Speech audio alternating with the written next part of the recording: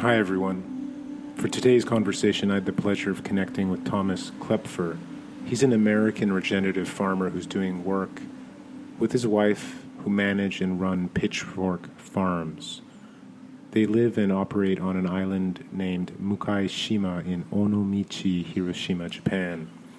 This was a great conversation, and we talked about what brought him to Japan, what brought him to farming, what his connection is today to the farm, to animal husbandry, the workshops that he runs, learning from elders, challenges, and opportunities in building community, agriculture, and connecting to the land, to the people, and to the moment. It's a great story for someone staking their own path, and thanks for listening. How do you introduce yourself usually to people who don't know what you're doing in Japan? So my name is Thomas Michael Kloepfer. I'm from Athens, Georgia originally, but I moved to Japan in 2011 in the summer, and I originally came here as a teacher, but I studied sustainable development in undergrad at Appalachian State University, and I wanted to kind of continue what I was learning and practicing there, and so I started a small garden plot as a teacher here in Japan and have slowly turned it into what's now Pitchfork Farms. So we've slowly turned the small plot into our farm, and that's what we do pretty much on a day-to-day basis. Yeah, What brought you? You said you were a teacher. Were you with the JET program or yeah, just? exactly. Yeah, that was it. It was the JET program. In 2011, Japan had the major earthquake and Fukushima meltdown, and a lot of people quit the program around that time. And so, because there was now new space available, I went from being on the B list to the A list and was able to come here and, found myself in Hiroshima and Onomichi, which is a small port town, um, very close to Hiroshima City, but in the western part of Japan. And then what made you? What was your interest in, regenerative farming or just sustainable farming in the beginning? What drew you to that? Do you come from a farming background, or just where Yeah, did no, that start from? yeah, I grew up in Athens, Georgia, so it was a town, a college town in the South. I was interested in food to a certain degree, but restaurants and working in this kind of place, kind of like led me to think more about food and where my food comes from, and then joining a sustainable development program. That was one of the bigger parts of the program is that we needed to choose a major, and I chose sustainable agriculture or agroecology. And we happened to read Fukuoka Masanobu-san's book, The One Straw Revolution, or in Japanese, Wara Ippon no Kakume. And that was like a really pivotal part in learning about how to grow, food potentially with no herbicides, no pesticides, and then even going to the point of no till, which is what he talked about some in his book. That's one of my favorite books. I actually always have about 10 copies on hand. And Mm, whenever I meet new people, I give them a copy of that book. I just find I'm not a very good gardener or farmer, but it just has a beautiful life philosophy and Buddhist and kind of anti corporate and anti just homogeneity. And it's just such a wonderful book as you right, know. right. Uh, it's funny though, because sometimes I give it to people who are really into farming and they immediately have quite visceral reactions. And I'm like, Yeah, well, just check it out. He used to be a pretty traditional farmer and he knows what he's talking about, and you don't have to take everything he's doing. And so I have a small community plot, and it's out of control weeds, but mm, um no, it's fun. It's just really nice to sometimes let things go. And then I feel like right. our my community plot has done a lot better. Just the less I till, the less I do, and Mm, sometimes it does better. But then last season it seems like I've gone a little bit out of control, but we finally had to weed a little bit, and now I think it's slowly hitting kind of that middle point he's aiming for. So I really um like that book. How did you first discover that book? You read it in college, and when you came to Japan, actually, the question I have is, did you meet people who knew him, or what was the relationship with him and in Japan? Right. particularly? So in 2008, I read the book. It was a required reading for the Sustainable Ag 101. Christoph Den Benegler, a guy from Holland, introduced it to all the students, and we read it. And then I guess it was in 2010, I needed to do an internship, and I didn't really want to do an internship in the US. And so I thought maybe I could intern in Japan. I came here in 2010 and got familiar with some community people in Nagano, and then often talked about the book. And yeah, people knew about it, but I was surprised to find that he's maybe more famous outside of Japan, and his work is it's been translated in uh, dozens of languages, and I think his work is more well known outside of Japan. But slowly trying to discuss what he was doing, yeah, with other people around me, and I guess it was around 2016 or 17 we bought the property, and I listened to it again on audiobooks, and I was like, oh yeah, what he was doing, we're kind of doing a little bit of that. Like, I there was one chapter, I think, where he talked about the chickens he was raising, very small native chickens that called a chabo and ukoke, these types. And I think it was a chabo, and they were tiny little chickens, so that we couldn't even pin them in, and they were free ranging in the farm. And and that was, he talked about that in the book, like letting the chickens come back, and then one day he let them free. He thought they were gone, they came back with little chicks, following in tow. And I thought, wow, like, we're starting to see that here on our property. And just another reminder of what we're trying to do here. So yeah, it was really from the undergrad degree that introduced the book, the first book. And then I was able to visit his farm. His grandson now runs the property. I visited there last 2 years ago in the winter. So that was another great experience to see his farm and space where he was growing citrus. And how is that? How was that experience?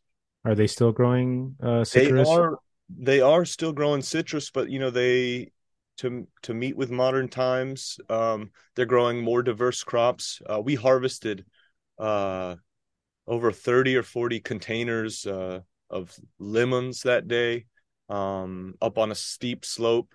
I got to see his abandoned house, which they've thought about renovating, but it was interesting to see. And he even mentioned this, that maybe his house would be just taken back over by nature, and that was starting to happen. I think the wild boar had moved in, and sorry, the election is going on behind me, so it's a car that drives around. So No, no, that's a very classic image in Japan. Those quite annoying, uh, yeah, yeah, almost propagandistic sounds. But no, it's every time I go to Japan in the summer, you always hear though in early spring. Um, yep. you said we. Who's the other people in your farm? It's me and my wife that run the farm. So yeah, we came here, and we got married in 2016. Sorry, 2000. We got married in 2015, and we bought the farm in 2017. And my wife, she runs a textile property, natural dyeing, hand spinning, and she does a lot of other like work within the community. So kind of, I think of her as like kind of like this, yeah, the thread that kind of brings people together. And I think textile wise, that's what she's doing as well. So it's me and her working and managing the property. So, how big is your farm, and how do you decide what to grow? And just Yeah, tell me a little bit more about the farm. yeah. So the farm, when I first started, I was just growing a few, like 3 or 4 meters by 3 or 4 meters when I first got started, because it was an abandoned citrus orchard. So it's on a slight slope, and we initially were trying to just cultivate in the flat ground, and have slowly worked our way up the hill using livestock like goats and sheep. And in the last several years, we raise sheep, we have a pig, we have chickens, duck, and we grow this climate allows us to grow, 80 or 90 types of vegetables a year that we put in boxes. And then we have over 200 or 300 trees we've planted in the last 3 or 4 years, mostly citrus, because it was a citrus orchard. And I think Fukuoka, he also talked a lot about citrus in his book. And we're really close to where he was located. It's just about 2 hour drive from our farm. So climate wise, we can really produce a lot, and we can produce year round, which is also a very unique part and feature of this region. And we have one greenhouse on the property that allows us to propagate and put out crops either year round or get our seeds started a little bit early. This morning I was transplanting bok choy, and I'll be planting shungiku or mums, chrysanthemum green, basically. And then I'm going to be transplanting next to that zucchini. So I'm planting all of that today, plus salad, radishes, and daikon, as well as kohlrabi, beans, and coriander is probably what I'll put in the field today. And then, Thomas, how are you selecting your seeds? Do you propagate your own seeds or a mixture or commercial or It's what's it's a mixture of everything. Because we did a lot of seed saving the last 4 years. There's an old tool on the farm called a tomi, which is basically a winnow, I believe, that you can spin a little fan and you can separate seeds that way. You can separate the waste or the lighter bits from the actual seed itself. So we're actually able to save a lot of brassica seeds, some grain seeds like wheat or barley, and we do buy seeds. There's a few seed companies, and when I first moved here, I started using Tane no Mori, which is a Japanese seed company close to Tokyo that imports a lot of organic and biodynamic seeds. Another one is Noguchi Seed, which is another one that brings in a lot of organic or natural farmed seeds. And then we do buy commercial seeds as well that fit into our market garden, because we're not 100% no-till and natural farm. We do a lot of no-till on the farm, or we do what's broad forking or pitch. I use a pitchfork because a broad fork isn't available here in Japan. So I take a small pitchfork and put that into the soil and move it around a little bit, just to aerate the soil a little bit. And then I might come back and put some compost on top and direct seed or transplant into that space. So that's how we typically prep beds these days. But yeah, we're mixed production because certain times of the year, if I was to do all completely natural farming, which is letting plants go to flower, letting them then go to seed, and then letting them drop, I have sections and pockets of the farm that are much like that. But then there's other parts where I have guests and people coming over that for tours that I like to have the place looking cleaned up a bit. And I do think weed pressure is pretty intense in Japan because of the high humidity and heat and the variety of weeds that grow. So we do some cultivation then and think about how we can manage the grasses better. And one of the main reasons I do end up cutting and using a scythe to come through and cut a lot of the grass back is because we have sheep, and that's their main source of food when their pasture doesn't have as much grass in it. So that's another part of the farm, I think. And then Is Thomas, could you tell me about Mukaishima, the Yeah, location? yeah. Just curious. So Mukaishima is it's just an hour and a half. Well, we're 8 or 9 hours by car, or 4 hour Shinkansen ride from Tokyo. We're about an hour and a half car ride to Hiroshima City. We're located in Onomichi City, which is a small port town that's seen a lot of traffic recently due to becoming a Japanese heritage site. There's a very famous cycling route now on this area that covers 7 islands, and we're the first or the last island on that cycling route. It's about a 70-kilometer cycling route that has brought in a lot of tourists, both Japanese and foreign tourists. And it's mostly known for growing citrus. I guess it's a fishing village is where I live. So not a lot of farming actually is taking place anymore in our village. And the village has about 100 to 120 households, and it's some of it's mixed, retirees.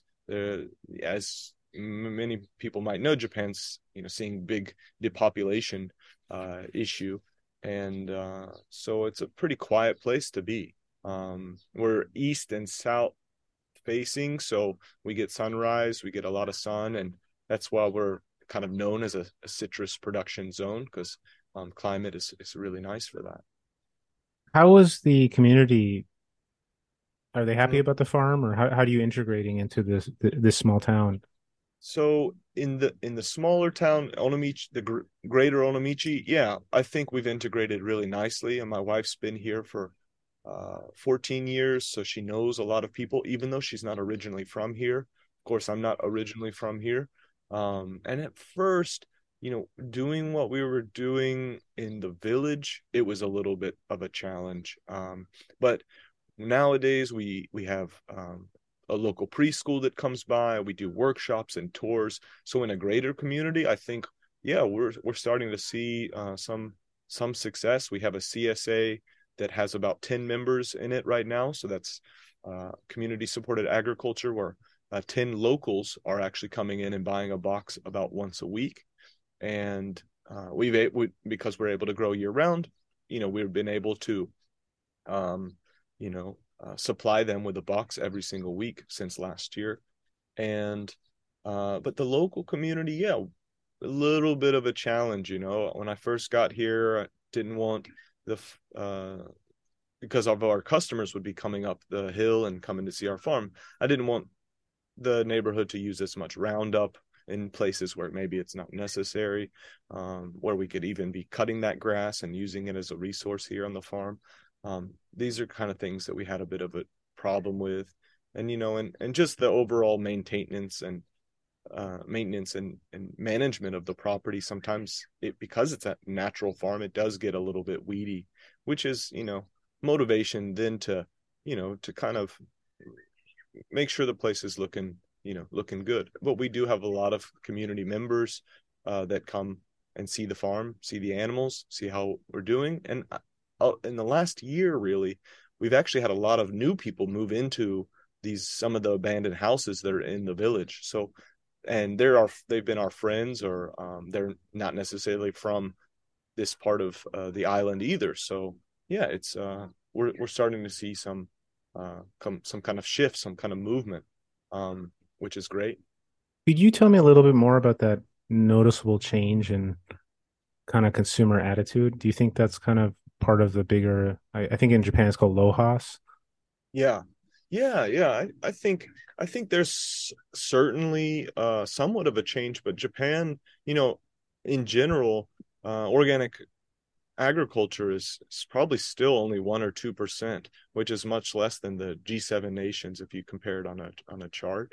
And I think there's still a big, way to go, or a long way to go, to move towards a bit more sustainable production. Now the government has even come out and said that by 2050 they want to have 30% organic production, which I'm wondering how that's possible. But we can also, maybe they'll change the definition of what it means to be organic and these kind of things, but move the goalpost a little bit. But I think there's a lot of potential too, for that. And I think we participate in a monthly market, a monthly farmers market that has a lot of that, feeling to it. So I think we're starting to see a little bit of a change, but the reality is that farmers in Japan, the average age is about 67, and those farmers typically wouldn't switch over so quickly. JA, the Japan Agriculture Cooperative, has a big role in farming as well, and their initial start was the manufacturing and selling of chemical fertilizers and pesticides, and the importation of chemical fertilizers and pesticides. So a lot of farmers still rely on those, and have just put that into their practice, and it's just become standard. And that's where farmers tend to specialize under the JA model. You don't farm like we're doing 80 to 90 crops a year. You might grow 2 or 3 crops, and you have a recipe of how to grow that under their standard, and it needs to be a certain shape and size in order to sell it. So you end up with maybe more waste because of that. So we kind of have shied away from going that route in our farm. What's the Um, relationship? I mean, your farm's quite small, but have they come or gotten any support from JA or from, are so they, do you have to we register or what's the permitting process? I'm just curious. Are the mm, regulations easier in Japan or not? Or I think it's actually pretty, it's pretty unregulated to a certain degree. Although for our farm, in order to purchase the farmland, and I think this is shifting and changing to allow for more people to purchase farmland in the future. But we were renting several plots on the island at one point, and because of that, we can show the. It's not necessarily JA, but it's a government agency that we can show that we have this much under cultivation. We own these amount of tools, showing our assets, etc. And then from there, we were able to purchase the property we live on. But I don't think that's such an easy route for everybody, because most people want to start and they want to buy the land, or they want to own the land, or even start renting the land. And often that can be a challenge.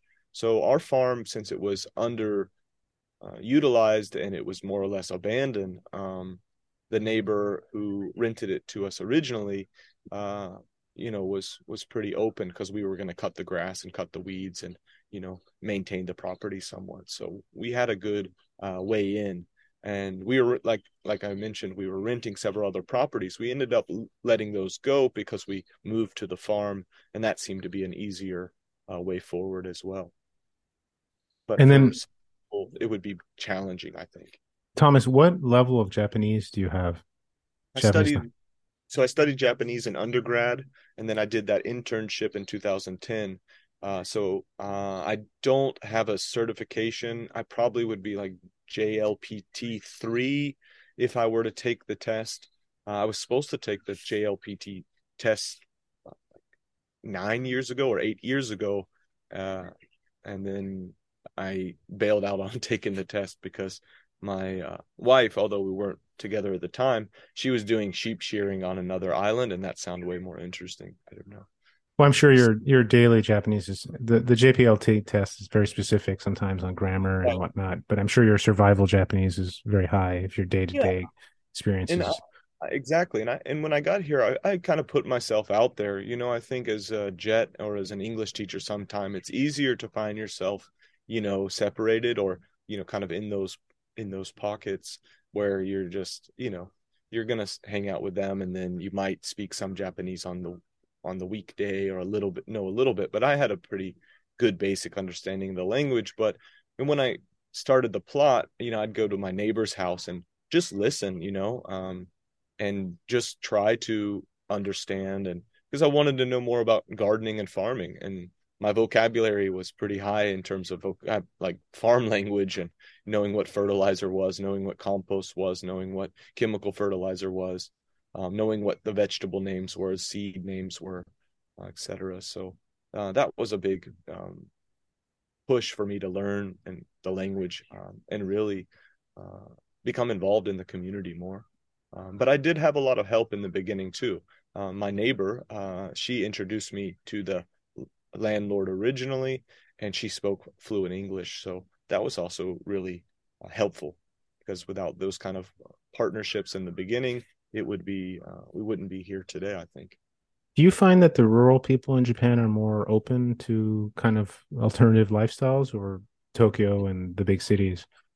I think Tokyo and the big cities probably are more open. I mean, when I'm in Tokyo, people just are doing their thing, and maybe when they go back to their apartment, they don't know their neighbor, and they don't know what's going on. And in here, and I've heard that particularly this island can be somewhat closed, and a bit closed-minded, and because it's an island nation initially, but then it's an island within this island nation. And so maybe they've been a bit more reserved, and it's very unlikely for them to have so much interaction with foreign people coming here.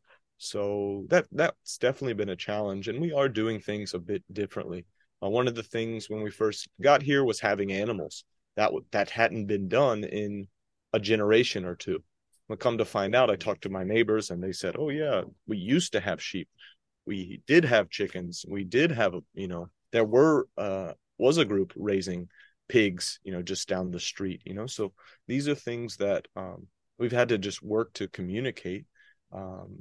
And sometimes we've had media, TV here, local media as well as national media that's come out. And when they see me on TV and I can communicate, I think that's often a good way to make the connection, even though um, I can't say it myself how I'd like to say it. That with being on TV sometimes has helped in that light to kind of get people to better understand what we're doing. Um, so yeah, Are that's you my hiring employees, or do you have any workers on your farm, or local people, or you and your wife doing everything? so every year it really changes. It depends on what's going on, what's needed. In that higher season, we do get and we have gotten um, woofers, volunteers, people doing farm stay. We've had interns, and I've hired kind of friends in the community or in the city that we're looking for some part-time work, but we don't have anybody running and working with us full time. And my wife, she runs her textile business as well, so she stays quite busy with that. And some of her staff have come over to help um, in times where we're really really busy. But for the most part, I'd say 70 to 80% is done by me and my wife, and then 20 to 30% in these kind of peak times we get volunteers and help um, when necessary. Um, and sometimes we'll put out like a message on social media saying, "Hey, if you have some time this weekend, come help us. We need to build a fence." And then in exchange, we'll provide some lunch, vegetables to go, and then share and uh, talk about how we're doing the farm and what we're doing here. How are you continuing to develop your own learning about farming and business and kind of sustainable growth? Are you Yeah, looking? I'm looking at YouTube and videos because doing regenerative agriculture or no-till farming, it's not really practiced here. But then initially it was talking with my neighbors, seeing what they're growing. I was so impressed by my neighbors who are in their 80s.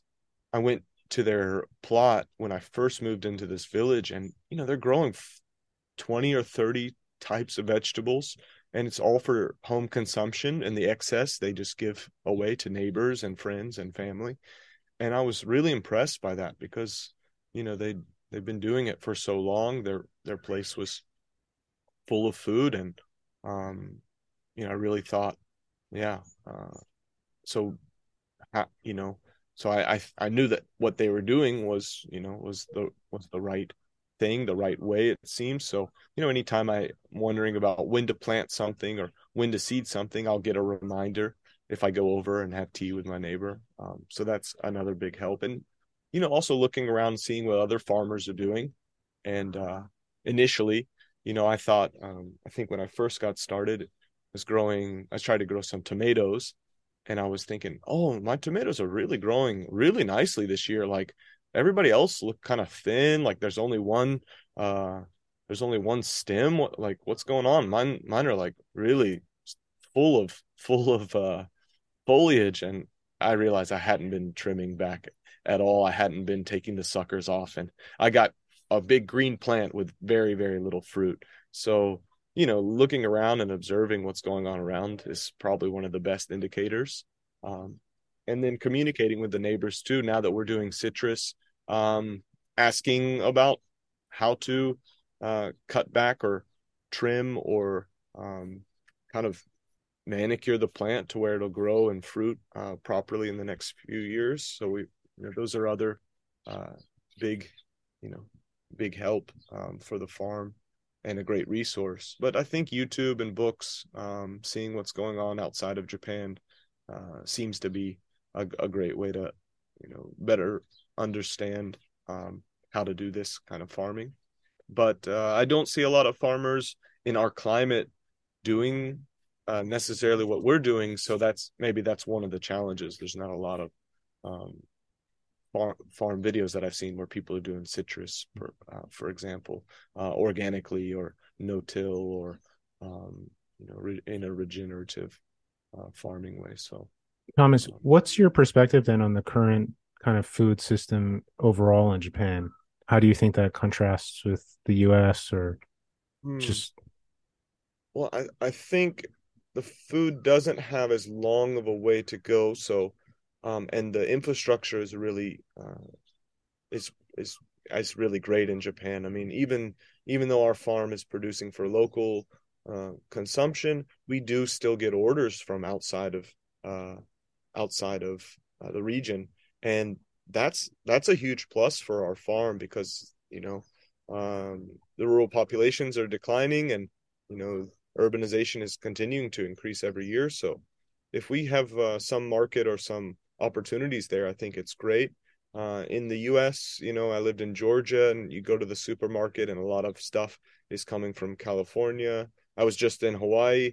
A lot of the food there is coming from California or Mexico. It's coming from outside of, Hawaii. So, there's definitely a lot of challenges still. In Japan, uh, I thought, it's 35% self-sufficiency right now. It used to be around 70%, and we have a long way to go in terms of increasing um, food self-sufficiency. But then in terms of vegetables, it's about 80 to 85% self-sufficient. So it's actually doing really good in terms of what would be consumed on a regular and daily basis. It's mostly commodity grains and bean crops like soybeans, wheat, barley that's coming from outside. So soba, I guess, buckwheat, these kind of crops are coming from outside. So, it's really hard to say which system is better or worse. I do think there's still a long way to go in terms of food waste in both countries. And in Japan particularly, as I mentioned, if it's not a certain shape or not a certain size, uh, weight, or if it has any blemishes, a lot of that stuff just gets tilled under or thrown away. And I think that's we got to find ways to reduce waste, and then a lot of it is dependent on seeds coming from outside, and a lot of it is dependent on fertilizers now coming from outside, and we're seeing prices continue to increase on those things. So we can we can always be doing a bit more to make it a bit more sustainable, and yeah, I think there's opportunities there. I live in Hawaii, Thomas, and um I speak to sometimes my Japanese friends, and there's so many wild boar in Japan now. Right. And here in Hawaii, we have, wild boar and wild axis deer, and there's a lot of a big hunting community. And I think I saw on your Instagram or somewhere that you were doing some butchering classes or something. Are you doing that? Yeah, we've done so uh for chickens actually, we get older hens that are no longer laying from our friend's farm, and we'll use them a little bit in a chicken tractor, a mobile chicken tractor that will just kind of pull around the farm, and we'll do that for some of the weedier warmer seasons. But then we've actually done workshops for that. And for wild boar, when I first got here, I had some wild boar and I thought it was okay. And then I came back to this area and uh, was starting to work at my wife's company. And then one day she said, "Oh, like there's a wild boar. I just got a phone call." And she actually knew how to butcher. I had no experience in that at all before coming to Japan.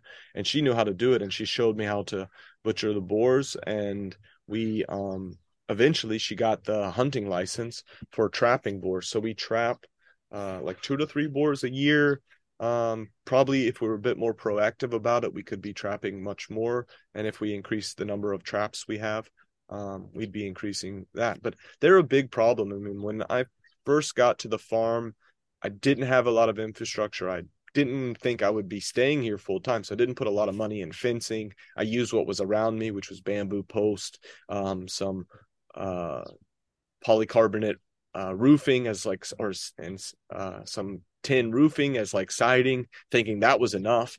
And it was definitely not enough. I came back to the farm one afternoon and saw my zucchini had just been obliterated by wild boars. So from that moment on, I knew we're going to have to do a little bit more to keep them down, keep the pressure.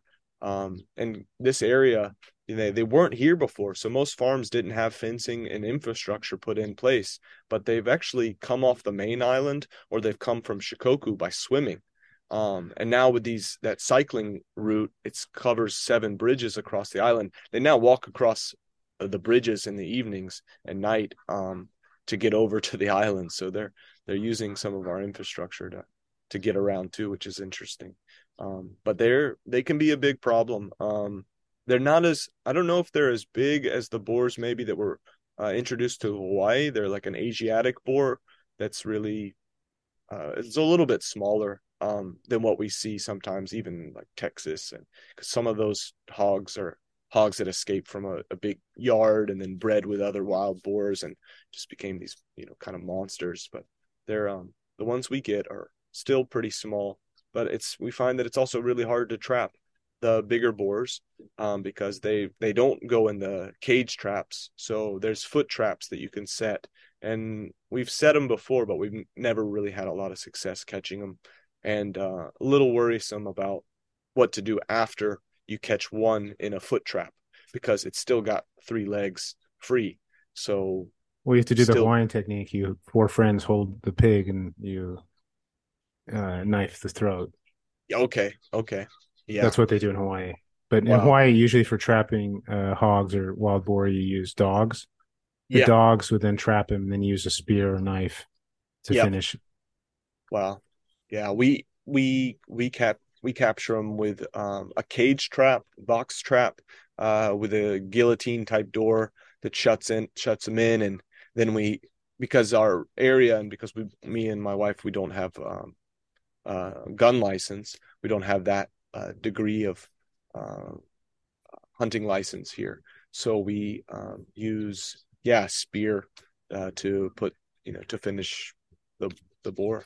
Um, and it's a bit part of the process. I think being on the farm and being in this being in nature where we're at, they often come in, they consume our sweet potatoes, our pumpkins, potatoes, and also come in and till up the soil. And then we if we do trap them, it's kind of this circle that No, it's a I think. circle of life. I think it's normal. Yeah. I mean, it's just funny because my friends in Japan, they just thought we were wild because, you can go hunting right here in Honolulu Right. and you can get the permit in, 1 or 2 days and you can use a gun, archery, a knife, on the trails, just 5 minutes from Waikiki, you can go hunting. So it's just interesting because in Japan, you have the same thing, but they make it quite. I know in Hokkaido they must have so many wild animals, and I don't know how they keep those populations in check. But I guess there they hunt with guns and rifles and long guns. And similarly to the farming issue, the age of hunters is just increasing year on year, and there's not a lot of young people who can or would hunt. So it just makes it another challenge. And fortunately, in our region, we only have wild boar, but I've got friends who farm in other parts of Japan, and they've got deer, wild boar, and they have to deal with monkeys. Oh, And the monkey is crazy. I don't even know I what to just do. can't even imagine, dealing with that. My friend was saying that, pretty soon he'll be harvesting onions, and almost every year some group of monkeys will come in. They will grab one onion, take a bite out of it, realize they don't like it, and throw that one away, and then go harvest the next one, take a bite, throw it away. They just kind of continue this process until they're full of onions and they go on to the next thing. But yeah, So going back, Thomas, to the major issue in Japan, the elderly population increase, and you said there's people moving to the community, and Are Hmm. more and more young people getting interested in these kind of alternative lifestyles, or is this still kind of fringe? And do you Yeah, find people? it's definitely fringe. It's definitely because I think you get a lot of people too, and government is also working to promote younger people coming to rural areas. There's even subsidies for younger people to get farm to start farms now. But they'll come in, they'll start, and then they'll realize some of the difficulties, or maybe they'll have some issues with the community. So in some cases, it is a bit of a challenge. I think Onomichi and this island, Makaishima, has become pretty unique in the sense that it's getting more more people wanting to have a bit of an alternative lifestyle, trying to change. And I guess in Japan they call it like I-turn or U-turn people. But people who've lived in the big city and then have come back, these are becoming more and more common. And I think they're promoting, for people to come here and live in the rural area. But I don't think it will happen at the rate or the pace at which the depopulation issue will continue to occur. And and that's and we're not that rural in our island. Whereas if you went more to Shikoku, or if you went into the center part of uh, this region, like in Shimane Prefecture or Tottori Prefecture, those areas have a much greater elderly population with more challenges than I think what we find here. Um, so our area, I mean, it's a 20-minute car ride to the city center, and the city has about 120,000 people. Um, but this it will continue to go down over the next 20 years or 10 years. And but I can definitely see, I mean, in the community and the markets that we attend, yeah, there's a lot more younger people. There's a lot more families that have kind of made up the community that we're a part of. So, and people are starting up these new shops and businesses that I think are pretty unique. And sometimes they feature some of our produce, or they get advice on how to start their own garden. So we're creating community and connection within that. And I think that's, going forward, that's going to be really valuable. Compared to maybe what the average or the majority of maybe Japan will do. Um, Do you, Thomas, see other foreigners coming to Japan to yeah, kind of pursue your kind of path, or yeah, I'm on a few website, or I'm on a few social media groups. Like one is called Kominka, and one is about renovating and building a house in Japan. The other one is a Japan gardening website that mostly features foreigners coming to Japan and wanting to do similar projects. And in one of the videos that is now featured on YouTube called Growing Small, uh, the guy has mostly interviewed foreigners who have come to Japan to do some of these more permaculture or regenerative ag type projects that seem to be going pretty well. And in our island, I think there's a handful of foreigners who've started up cafes or businesses or restaurants, and then there's still opportunities to teach English, and or work in some other trade. So I can definitely see an increase. But getting in is probably the hardest part. And a lot of people have ideas or thoughts that they want to come to Japan, but getting here, staying here, getting the visas. I'm seeing one couple now a few islands away that they're trying to get a business visa to start a homestead, and I'm wondering how does that even work? Because they're both not from Japan, and and that could be a challenge, I think. Um, yeah. Thomas, what's some of the goals you have for this year that you want to share with people? Yeah, the goals this year. So, it's kind of maintaining and sustaining what we've already done in the last several years. Maintaining the same amount of customers. I'm actually going to be working off the farm, just trying to expand just different career opportunities and potentials. So I want to kind of sustain and maintain what's going on. But also in the last year, my father-in-law bought a property that was also abandoned or unused house, which came with another location. Um, and it's an older citrus storage shed. Um, and that property we're hoping to turn to a cafe or farm to table space, and that will feature 80% of our produce, and um, we are going to continue that and just kind of keep things moving in that direction. And so that's the big thing. And every year I think in the height of spring summer, I sometimes get a little bit you know over a little bit over pressured or a little bit worn out. And I think the thing with this year is just to kind of, maintain optimism, and keep going, because, every year you with farming or gardening, anything, you're going to have some challenges. Things aren't going to grow as well as you expected, or certain crops, but then there's always that one or two crop that just, really like shines, really flourishes. And I think thinking about that in the long term, not just in the year to year basis, the annual basis, but we're still building soil every year. We're still improving something every year. So maintaining and then sustaining that should be, really the goals for this year and for our farm.